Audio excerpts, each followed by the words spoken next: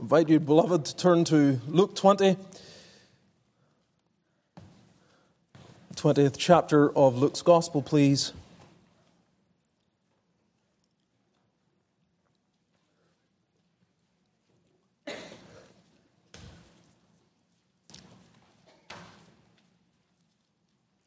Sometimes as a young person you'd be over other people's homes and you'd be in their kitchen, you'd open up these cupboards and they're full of all these various types of cereals and so on.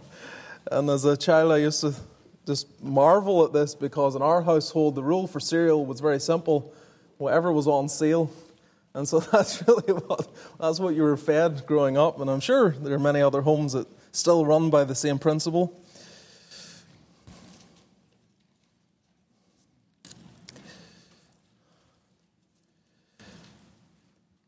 Come to God's Word tonight.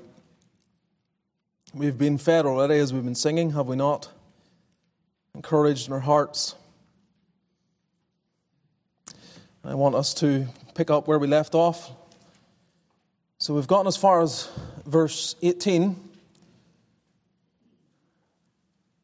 where again you have this statement that really is a statement of judgment for Israel.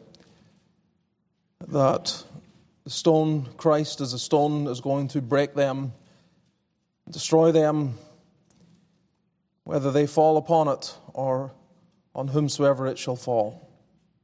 There's no escaping his judgment. And so with that, we come then to verse 19, let us hear the word of God. And the chief priests and the scribes the same hour sought to lay hands on him.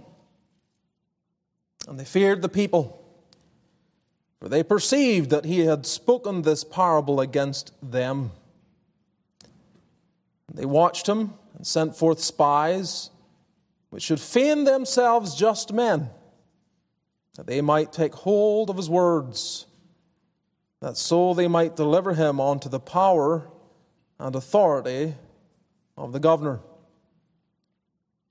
And they asked him, saying, Master, we know that thou sayest and teachest rightly, neither acceptest thou the person of any, but teachest the way of God truly.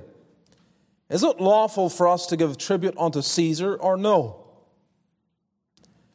But he perceived their craftiness, and said unto them, Why tempt ye me? Show me a penny. Whose image and superscription hath it? They answered and said, Caesar's. And he said unto them, Render therefore unto Caesar the things which be Caesar's, and unto God the things which be God's. And they could not take hold of his words before the people, and they marveled at his answer and held their peace. Amen. And again, may the Lord write his truth upon us and give us a mind to receive it by faith. This is, as we've said, the very word of God. Let's pray, beloved. Let's ask for the Lord's help as we look to his truth. Lord, bless thy word. Help us to receive it as we ought.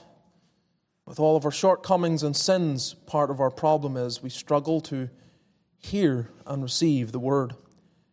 But grant that we may be enabled tonight to rightly understand, to grasp, to apply, to live out thy word.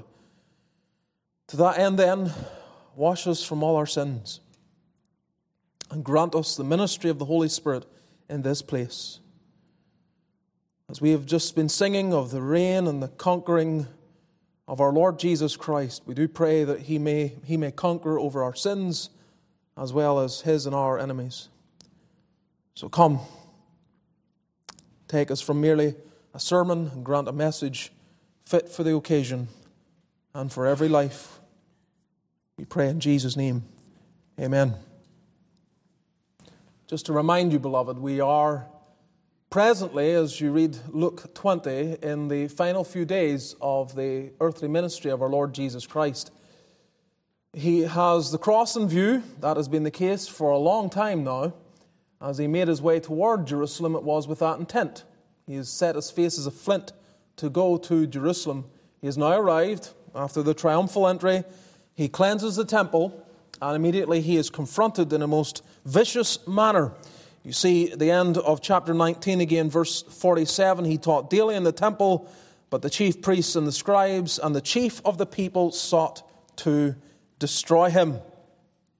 So they have this intent to try and destroy him. This is heightened. It's been there for a long time, but it's very heightened at this moment. And it's hard for us really to feel something of the energy of what is going on in these moments. The palpable sense of anger and animosity and the utter rejection that can be sensed from the religious leaders. Now, there may have been, in fact, we know there were some exceptions among them, but the vast majority have this real sense of anger and a unified desire, even to the point that you have odd people coming together in order to join hands. When we're coming to this section that we're looking at tonight, you have the Herodians even involved as far as Mark records it. And so this is a strange kind of joining of hands as they all intend to remove the Lord Jesus Christ because in some way he threatens the status quo. They are comfortable. Leaders like to keep things as they are. They don't want change. And so even when change has to take place, they tend to deny it. And the part of the rot of an organization is whenever it refuses to take an honest look at itself and is always trying to defend itself. Once an organization or an institution gets to the place where it refuses to self-critique, then the death and rot is already there. As you see this, you see it politically, you see it, again, as we've said, in institutions and organizations and business, and even in churches. When you get to that point where you can't honestly look at yourself, then already the death has crept in. Well, that's where they've gotten to. And the way that they are moving in their behavior toward Christ only compounds the reality of their position. So they come, and we've seen in the opening verses with one question, by what authority doest thou these things? Verse 2, or who is he that gave thee this authority? Again, our Lord Jesus addresses this. It then leads on into a launching pad of what is described in verse 9 as a parable, but it's not like usual parables. Other parables had a certain sense of hiding aspects of the truth, and this again aided the confirmation of who Jesus is as the Messiah, given that he was to teach by parables. But on this occasion, what he teaches is plain. So plain that it is even the most spiritually blind can see it. Verse 19, where we commenced our reading tonight. The chief priests and the scribes the same hour sought to lay hands on him, and they feared the people, for they perceived that he had spoken this parable against them. Now, part of what they're trying to do is undermine Christ. Get him to say something that either undermines him before the public or that they can use to bring to the Pilate or whoever in order to have him get in trouble, as it were, as someone who's causing unrest within the nation. Well, he flips the tables. As they sense that people are understanding, everyone knows that he has turned and pointed the finger right at them. In this parable, they are described as those who kill all God's servants and ultimately going to kill the Son. And so it has this prophetic message also about what is about to take place in a matter of days. Well, as we come to verses 19 through 26, you have what is perhaps one of the more well-known interactions in this section that relates to this question that comes, is it lawful for us to give tribute unto Caesar or no? And again, we're going to see this is another unfruitful question, one that is asked with evil and sinful intent, but it becomes a fruitful discussion. Our Lord Jesus makes it so. And so I've titled my message, A Vain Question Made Fruitful by Christ. A vain question made fruitful by Christ. Note with me a few things. First of all, Christ's resilience. In the context that we have here, we see again the resilience of our Lord Jesus Christ. As I read this, at times I am just amazed at the strength of character he shows. I don't know if you have ever had someone attack you or undermine you repeatedly. If you have, you'll know it's not the worst experience in the world. I'm not going to exaggerate it, but it's certainly a wearying one. And so you take it whether it can happen in the home.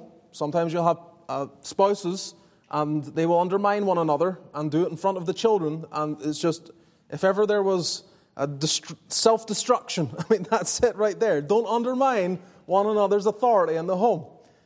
But you have it also in a place of work. And maybe you've had the occasion where your boss has called you in and he's given a criticism about your work or something about you, and you know the feeling. You know the feeling of walking away and that sinking feeling that plays on your mind, it keeps you up at night, it bothers you. Well, imagine that. Imagine that feeling, which you may have experienced just once. Imagine it happening repeatedly, over and over again, and done so in a public way in order to try and undermine everything you stand for and all that is true about you. That's what you have here. That experience, that feeling. So what may keep us up at night because one person who has our best interests at heart says something critical about us, here you have someone who far from has any best interest toward the Lord Jesus Christ, is attacking him, multiplying it repeatedly, and doing so publicly. And that's what our Lord Jesus endures. And you never once find him getting uptight. You never once see him flying off the handle. You never once see him showing any form of weakness. It's a powerful expression of the strength and integrity of his humanity. Now, there are two pitfalls in such experiences where you're continually attacked like you have here in this portion. Either your accusers get the better of you, and they win the day because their desire is to get you off track, off the rails, as it were, and they get the better of you. Or the other one is that you become so hardened in order to survive that you lose the ability to hear criticism. Now, both of those are dangers, real dangers. Someone who's constantly assaulted is that they either break down, finally, that was the goal, or they become hardened, as I've said, in order to survive, and to that then they lose the ability to hear criticism. Well, our Lord Jesus is enduring what we see in those in the past. You have Joseph and what he experienced under his brothers, repeated accusations and envying and attacks. You have it with David and his brothers. I mentioned that in passing even this morning, and what he faced with Eliab and his other brothers, the same idea. And now you have the Lord Jesus facing the older brothers of Israel coming at him with constant criticism and an effort to undermine him and his ministry. But it has gone further than criticism. The plot is to remove him by whatever means they can without losing out themselves. We have to get rid of him. They don't have any conscience about taking his life. That's not the issue. They would take his life. But they won't take his life if it will negatively impact their own power and status. It has to be done in a way where they maintain their position. And so the trouble isn't so much, how can we justly deal with this man? The problem is, by what means can we do this? Any means at all. Just get rid of him without losing what we have already attained to in our community. So the Lord Jesus has them on the back foot. And you see in verse 19, the chief priests and the scribes, the same hour, sought to lay hands on him, and they feared the people. You have that underlined again. Part of the issue is the attention people are giving. At the end of chapter 19, verse 48, they could not find what they might do, for all the people were very attentive to hear him. And again, this is emphasized in verse 19. They're fearing the people, similar to how there's this mounting attention towards him, just as through the ministry of John the Baptist. And they perceived that they had spoken this parable against him, and so they watch him. And then they send forth these spies. As I've said, the Herodians, Mark mentions that Herodians are involved here. And they feign themselves that they should be just men. So there are others involved too. And if you go to Mark's Gospel, you'll see that they might take hold of his words, and so they might deliver him up to the power and authority of the governor. So when you see this, if you try to put yourself there, I couldn't help but sense just the resilience of Christ. The resilience of this. It would be easy just to step back. It would be easy to give up. It would be easy to just go into the shadows and walk away from the mission. But he doesn't. And if he had, every one of us would be on our way to hell. The resilience of Jesus Christ is an important aspect that causes praise to issue from our hearts, because if he hadn't been so resilient, there would be no salvation, no progression to the cross, no imputation of our sin, no conferring of His righteousness, no hope for humanity. So I was encouraged by that, and I trust you are too, as you see that. And think of it in terms of yourself too, because there are times and seasons, even as we mentioned this morning, where really that's what you need to have. It's a sense of resilience. Resilience. Knowing the right path. Knowing the next step that God has for you to take, and continuing to take that step no matter what. And you may have occasions where people will come and try to oppose you, where the issue itself is hard enough. I mean, the cross is difficult enough. But this compounded by everyone coming against Him. And ultimately then the absence of His disciples and everything, it just illustrates the resolve our Lord Jesus had. Well, you may go through something similar.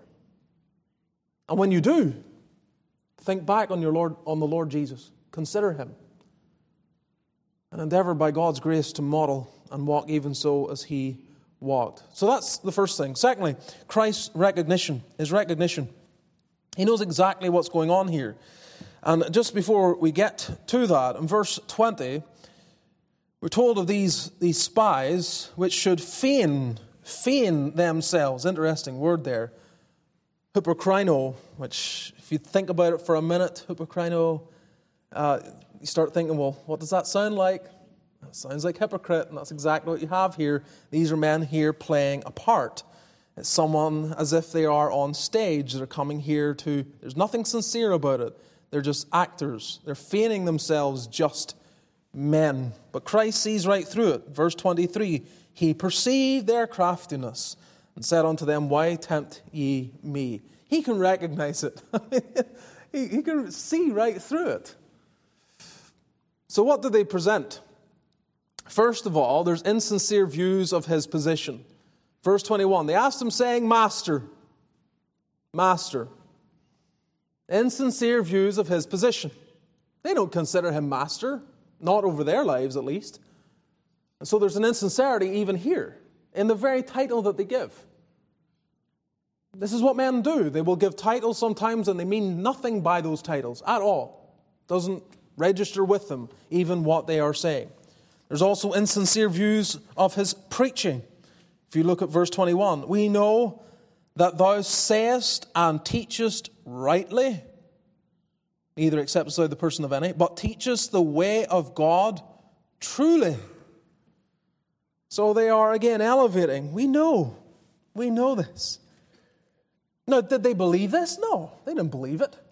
But they're playing a part. Now, as true as it was, of course, we want to understand that this is insincere.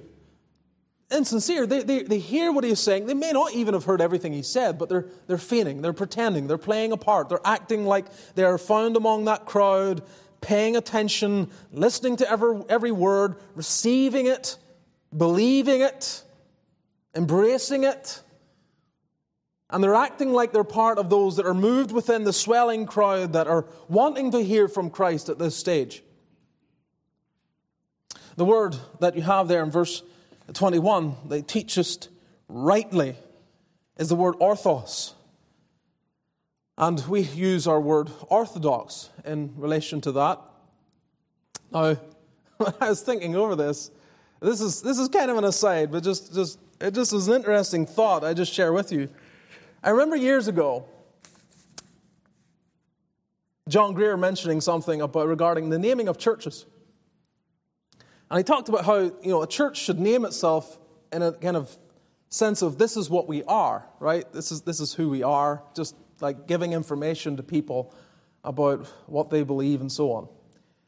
But sometimes churches name themselves in such a way that there's an implied sense that everyone else but them are wrong. I remember he talked about the churches of God or the churches of Christ. It was one of the two, I can't remember. And he was saying, in one sense, there's this subtle implication that they alone are the church of Christ, or they alone are the church of God, and everyone else is in the wrong. And when I was thinking about that and I was reading this, our certain brothers we have taken a similar name Because the word orthos means right, and there are churches scattered across our country called the Right Presbyterian Church, also known as the OPC. And I thought to myself, well, maybe is it the same idea there? Are they sort of, is there an implied sense that we're right and everyone else is right? I don't know. I'm obviously partial jest there. This is the preacher's mind go to all sorts of strange ways. But you have it. You see the sense here where they're saying you are orthodox, you are right in what you're teaching. They're affirming that the details that are coming from his mouth is everything in accordance with God's word. Whether they believe that or not doesn't really play into it. They're playing a part. So there's insincere views of his position, insincere views of his preaching. There's also insincere views of his practice, because he acceptest thou the person of any. Neither acceptest thou the person of any. In other words, you're not influenced by anyone. You're not moved by who they are or what they believe or what their power may be. There's impartiality in your treatment of everyone. Again, of course, this is true, but they don't mean it in any meaningful way. All of this, of course, could have been influential upon him, because you think of it. The entire time, one of the accusations against Christ was that he had no attention. He had no weight. He had no right to all the influence that he was having. Is not this the carpenter's son? Or there's questions regarding his origin if you read John's gospel as well. And so sometimes what you find when someone is in a position of power and authority and they don't have the normal credibility that others have in those positions, it becomes a chip on their own shoulder. It actually becomes a weakness in their own position, because they do feel it. They feel like they haven't gone through the normal schools and they haven't gone through the normal channels. And they wear that, and it can shape them in a certain way. Well, these men, they play on that, and they prod into what really forms a form of flattery to try and draw the Lord Jesus in.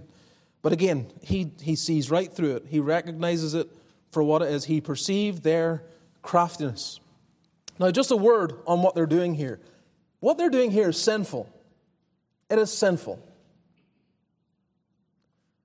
We live in a society where people want us to say nice things, and they will demand it, or they will block you, or unfollow you, or whatever. They demand you say nice things. But we have to be very careful as believers, that we do not overstate anything. That we use language that comes, what the Bible talks about, flattery. Flattery is intentional deception, usually with the purpose of gaining some personal benefit. And that's what they're doing here. And it is wicked.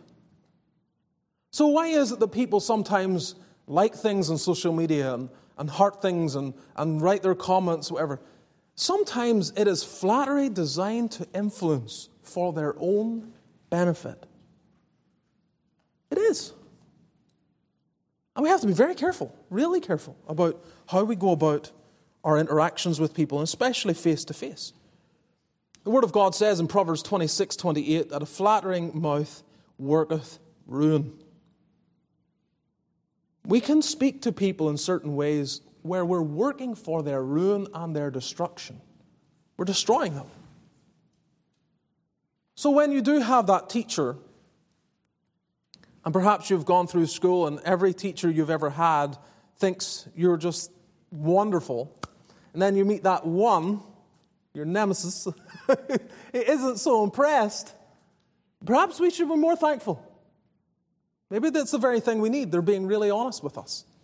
And it's the thing that we need to hear, and God will use it if we are humble enough to receive it. A man that flattereth his neighbor spreadeth a net for his feet. Proverbs 29, verse 5. And the Lord does not look lightly upon this at all. Psalm 12, verse 3, the Lord shall cut off all flattering lips. He will take out judgment upon those who flatter. We were discussing this a little bit in Sunday school in my class. And really with regard to the aspect of blasphemy. But again, you see how words have an influence.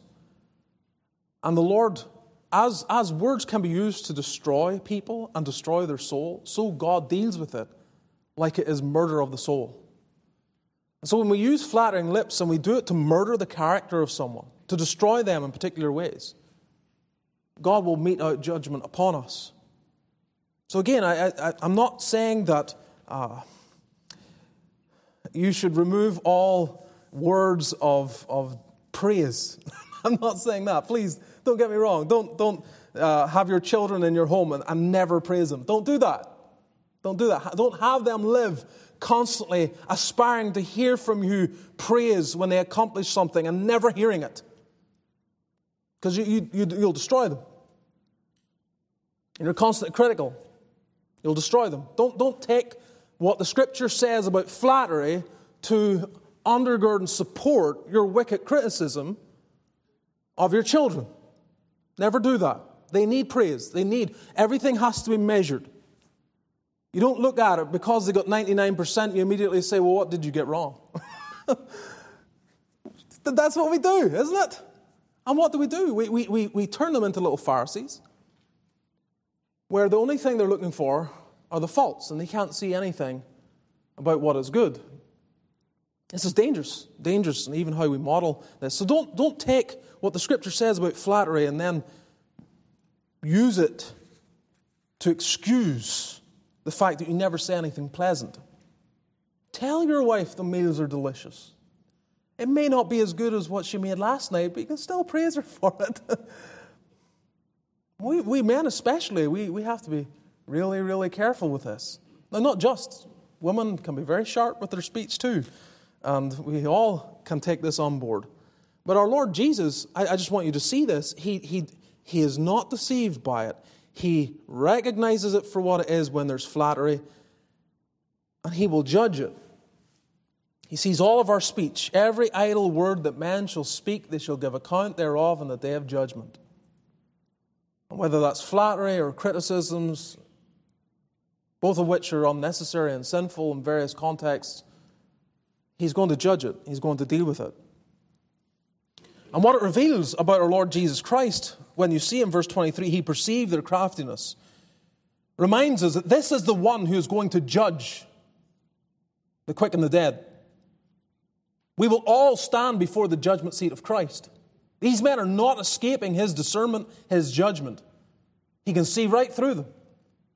And one day every single one of us will stand before this same God-man. He will judge us. He will judge us. Now, for those of us in Christ, the mercy is that what He will see in us is the imputation of His righteousness. What He will see in us is union with Himself. What He will see in us is the fact that we are part of His bride, for whom He died and shed His blood. But if you're here holding on to some righteousness of your own, desiring that you might satisfy some measurement that you have of what God demands, and you think you can hit that mark, you're deceived. And you're going to stand before Christ. He will perceive and see right through all of the sham of your life. And the worst sin that you'll have to be confronted with is not all the ways in which you fell short regarding whether you were truly, let's say, as pure with regard to the seventh commandment, or even pure with regard to your speech and so on. It's not that. What's going to really impress you is the fact that the worst thing is your unbelief. Your rejection of Christ will be undeniable because you have sought to build a stairway to heaven, as it were, by your own works, ignoring Him and what He has done. The Son of God came into this world, and He came not to destroy men's lives, but to save them. But He saves them by them trusting in Him, believing Him, resting in Him, and receiving from Him what they need. If you ignore that, you have no hope. This brings us then thirdly and finally to Christ's response, which is the heart of the message. His response. Because they come to Him, verse 22, is it lawful for us to give tribute to Caesar or no? Again, can you not see them in the corners trying to figure out what to ask Him? You know? Of course, they're not. The first thing is, how can we get Him here, right? They're trying to take the Lord Jesus on a journey, right? To condemn Him in some way. And so they're trying to map out, how do we get him there? And this is another one of the ways that they come up with. Now, the question is not, does the Bible say anything about taxes? It's not saying that, and they're not asking that. Is it lawful for us to give tribute unto Caesar? Isn't saying, does the Bible deal with taxes? They know that. The question is it lawful, that is, does the Bible teach, does the Old Testament teach, that it is lawful for us to give taxes, we the people of God, to a foreign power? Now, the fact that Jews hated paying taxes to the Romans was no great secret. They hated it. Do people hate paying taxes today? And there was no different. But there's some taxes that hurt more than others. Some that you wince at more than others. Some that you might sense are more unbiblical or wicked than others. So this is what they come with. Is it lawful for us to give tribute unto Caesar? Now, what is interesting, what Luke does not highlight here, that Mark and Matthew do, again because the audience is distinct. Mark and Matthew use a very specific word regarding the tribute. And the word that is used specifically means poll tax. So Luke doesn't bring that out here, but that's what they're inquiring about. Is it lawful for us to give to the foreign power a poll tax, a tax that is basically placed upon every head? A tax that you can't escape, and it goes in a certain coin straight to not local needs, not the administration of anything within the local arena, but goes straight back to Rome. Has absolutely no reflection in the representation of the people right there. So what they bring before the Lord Jesus here is a specific question about a specific tax that was the most hated tax by the Jews. If you like, it's the one that they had the greatest problem with. So they're not just talking about taxation generally. Is it lawful for us, the people of God, to give poll tax to a foreign power, to be taxed, have this head tax upon us all, that doesn't even take into account our position, our wealth, is a certain amount of money that must go. It's expected of every man. Is that lawful? Now again, if you think in your own mind, some of you may not have given consideration to this, but I'm sure some of you have, there are certain taxes that you wince at more than others, as I've said, ones that you struggle with. And one of the things that the people have done in the past, and even some among God's people, is that they try to justify not paying certain taxes by the illegal nature of the tax. And so they tell themselves, well, this is an illegal tax, I'm not paying it. This tax can't be justified by God's word, I'm not paying it. Now, what do you think about that? Some of you old enough remember various waves of this where it comes in and trying to influence and get people, not whole movements to try and get people to not pay taxes, certain taxes. These men come with the most hated tax. What about this, Jesus?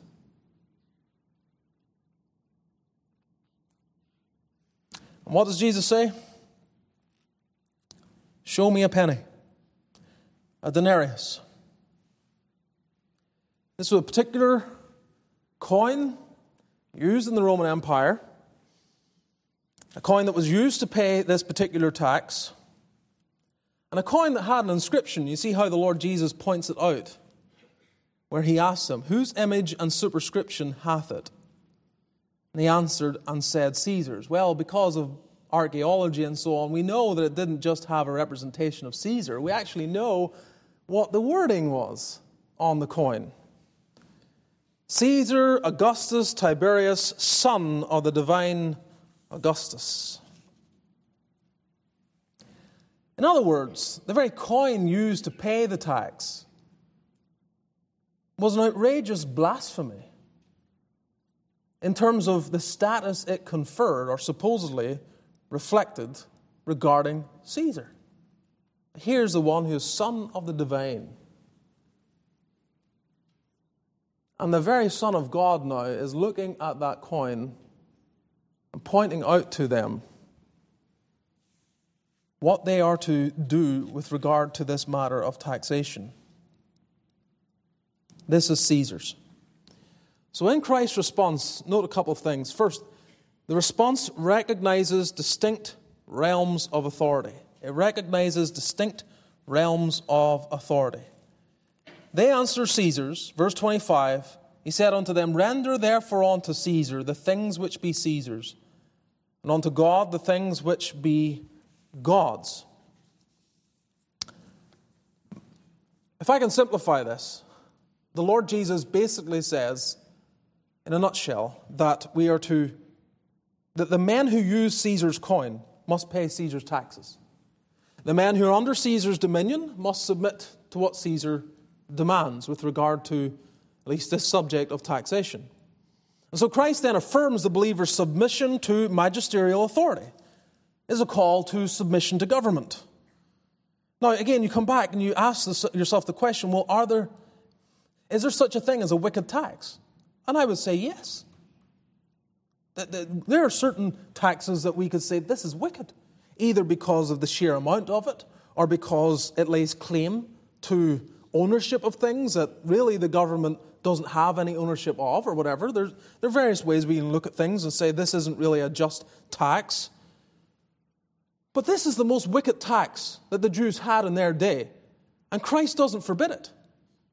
He does not forbid it.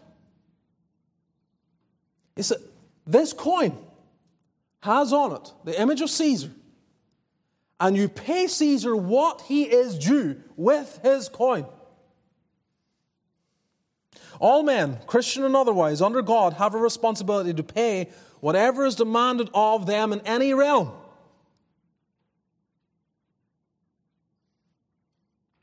The only possible response to avoid a tax, at least on an individual level, is to relocate. Even then, you might not get away from certain taxes, depending on where your citizenship is. You don't have any choice. Now, part of this ties into some of the debate that we've been hearing over the last few years, and it's cooling off a little, but it's still there to some degree. Some men would do well to go and read John Calvin on this whole subject. The Institutes has a huge section, I don't recall exactly now, I think it's either book 3 or book 4, and around the chapter 20-something. I'm speaking from memory way back. But to read what the Reformer said regarding the experience of tyranny and the fact that we are called upon under God, at times because of our sin, to submit to wicked rulers. We don't get a pass simply because they are wicked. Our Lord Jesus then does not advocate for anarchy. We might say that anarchy is worse than tyranny. Tyranny makes one man an oppressor, or a wicked man, and many men oppressed. Anarchy makes many men oppressors, and many men oppressed. It multiplies the sin.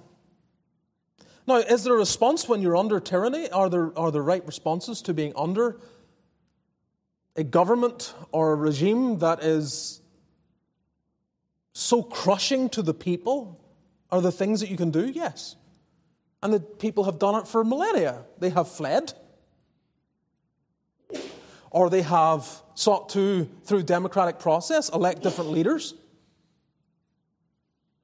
And at times they have had representatives who will interpose between the people and the ruler. And because they have been rightly elected, they will use their just authority to try and interpose and prevent. You see this. I could give examples in history of cities not letting higher powers in, refusing to let the king in by the authority of the local authorities of that city. They wall, they go into siege mode, and they won't let the king and his army near. But it doesn't come through merely the will of the people and the whim of the people. It comes by the local representative, the local magistrates who decide, no, this has gone too far. We're not doing it. We know that rulers are called to submit to Christ. Christ is not saying that Caesar gets a pass here. Don't misunderstand me. Caesar does not get a pass. Psalm 2 makes it clear that the kings of this earth are to kiss the Son, lest he be angry.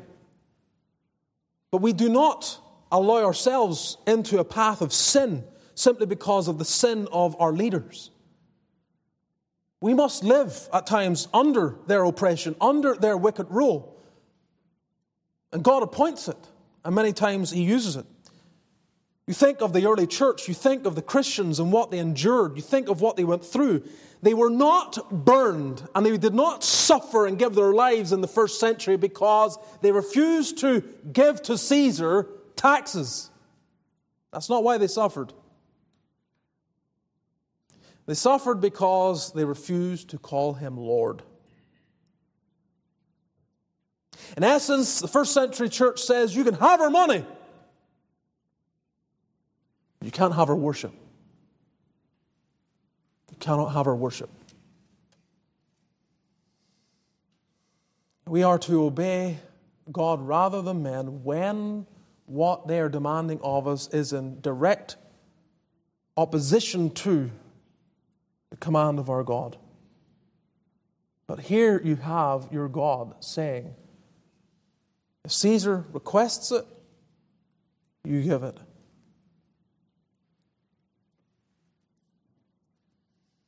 Imagine for a moment that Joseph had been like some people. And by Joseph I mean Mary's husband. Imagine when they were called to register for taxation, he said, no way, not doing it. His civil disobedience would have prevented the fulfillment of prophecy. I'm speaking, of course, hypothetically. But prevented the fulfillment of prophecy that the Messiah should be born in Bethlehem. God used a godly man and his obedience to government, even to put the Messiah in the place where he was to be born. So there are distinct authorities, distinct powers. And yet, as I say, Caesar does not get a pass in this. Because secondly, the response implies God's ownership of man. The response not only recognizes distinct realms of authority, it implies God's ownership of man.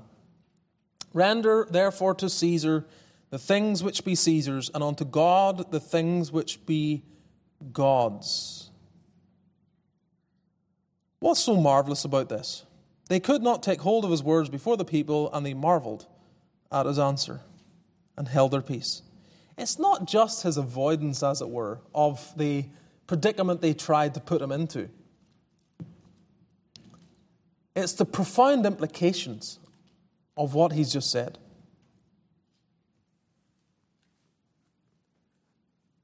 The image of that coin has Caesar on it. It belongs to Caesar. The image of man has the very mark of God. Man belongs to God.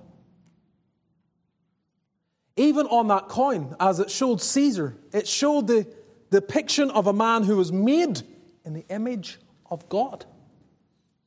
The very image of Caesar itself showed that he was subordinate to another authority.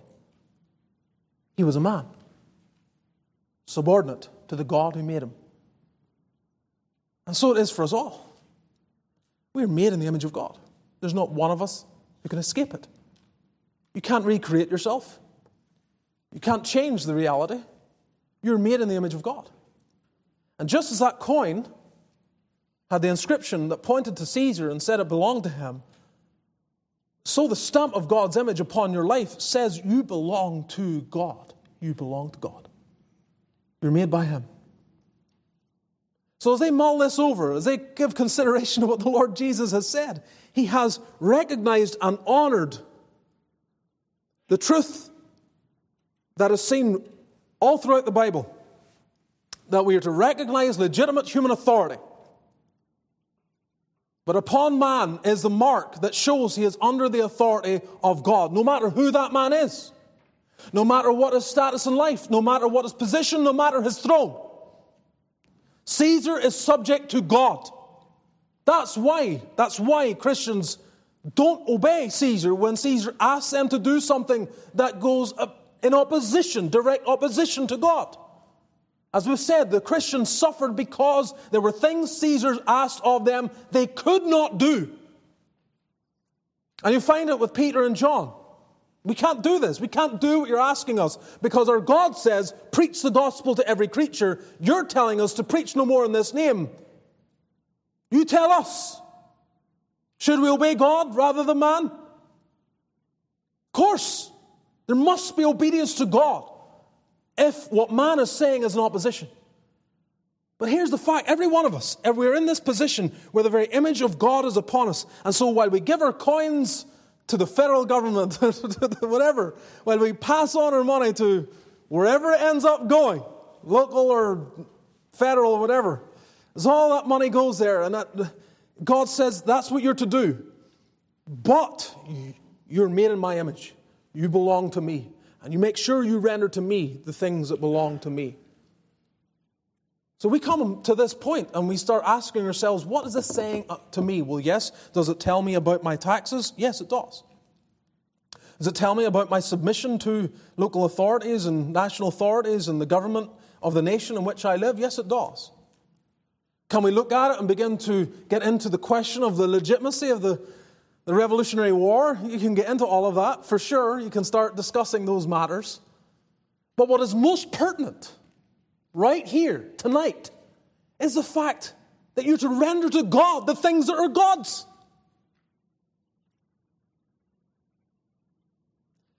Every one of us, you children, you belong to God. You can't escape it, children. You belong to God.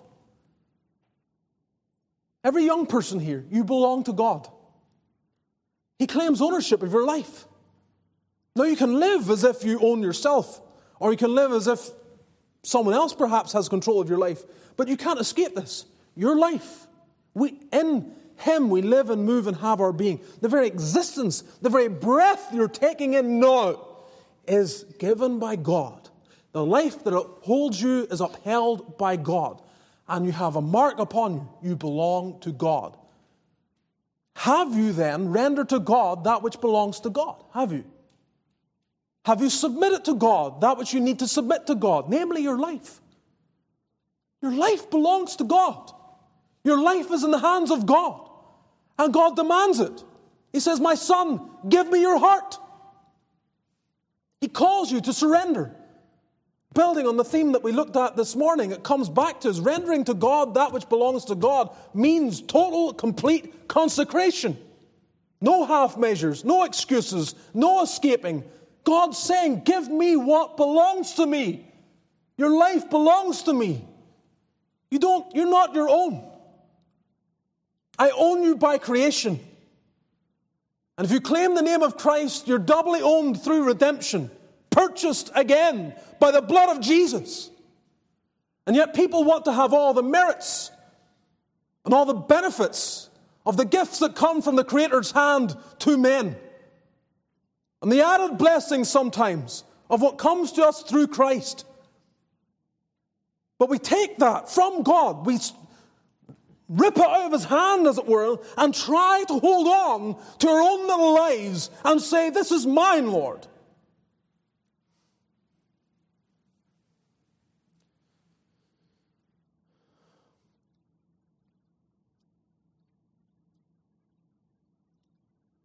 How on earth can we convince ourselves that there can be any peace by making an enemy of God? When you don't render to Caesar what belongs to Caesar, what happens? You're going to find out.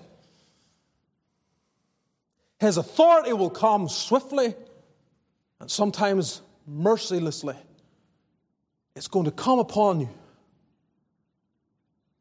And you will regret that power as it is applied to your existence. Caesar will make you feel his power, so you learn your lesson. So why on earth do you think God will treat you much differently?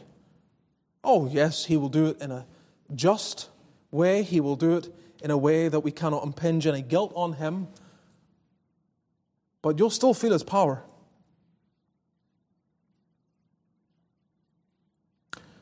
I wonder at times at the afflictions that we see in our nation, prospering as we do here. The entire world wants to live here. And yet, medically speaking, as I've said before, looking at the numbers, we're the most miserable nation on earth. We find no contentment, no peace. Hearts filled with anxiety every day. America,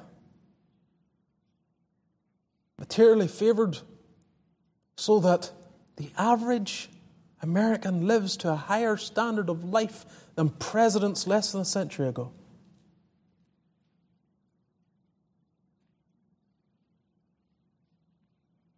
And yet we're miserable. What is this? But God refusing to give peace to a people at odds with Him. He won't let it happen.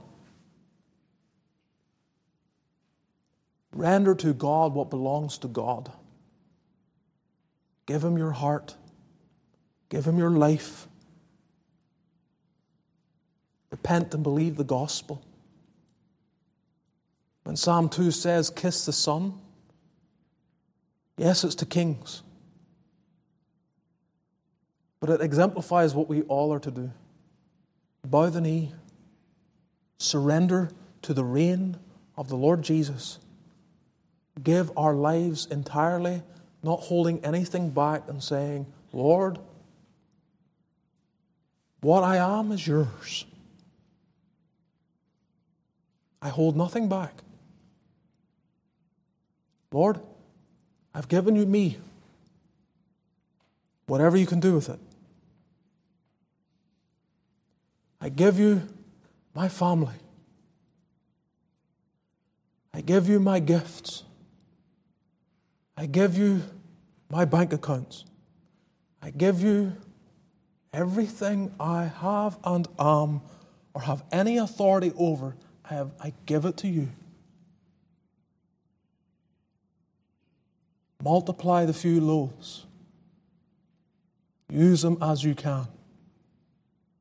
Make an impact for your glory.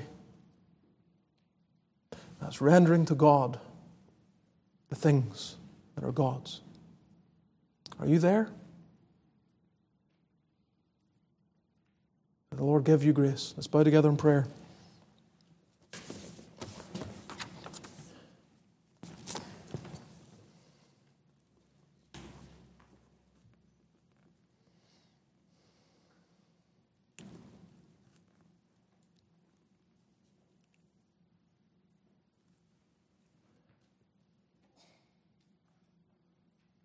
Perhaps there's someone here tonight who's troubled because you know that you're holding back, and yet again you've heard a message in God's providence that is calling you to surrender, to give up your life, to consecrate all that you are and have, and to give it into His hands.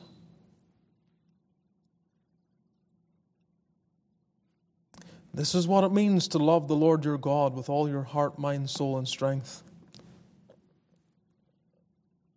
And if you can't get there, if you refuse to get there, you'll never get out of the starting blocks in the Christian life.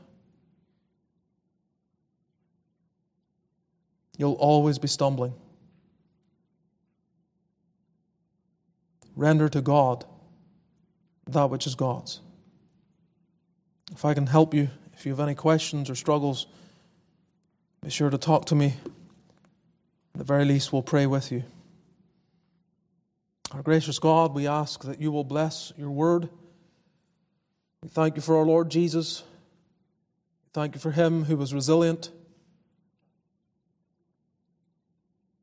who made his way to the cross with such resolve that we could never question his love. And we pray that we will take his words and not merely render to Caesar that which is Caesar's, and reliably pay our taxes and our dues year after year. But may we on a daily basis render to God that which is God's. Lord, help us. May we say, King of my life, I crown thee now. Thine shall the glory be. Lest I forget thy thorn-crowned brow, lead me to Calvary. Bring us there, Lord, where we see how the Son of God rendered to God that which was God's, as it were. Obeyed in full all that the Father required him to do. Bless our time. Hide thy word in our hearts. Go with us this week, empowering us to live in the victory of Christ's work and effectively in this fallen world. May the grace of our Lord Jesus, the love of God our Father, and the fellowship of the Spirit be with all thy people now and evermore. Amen.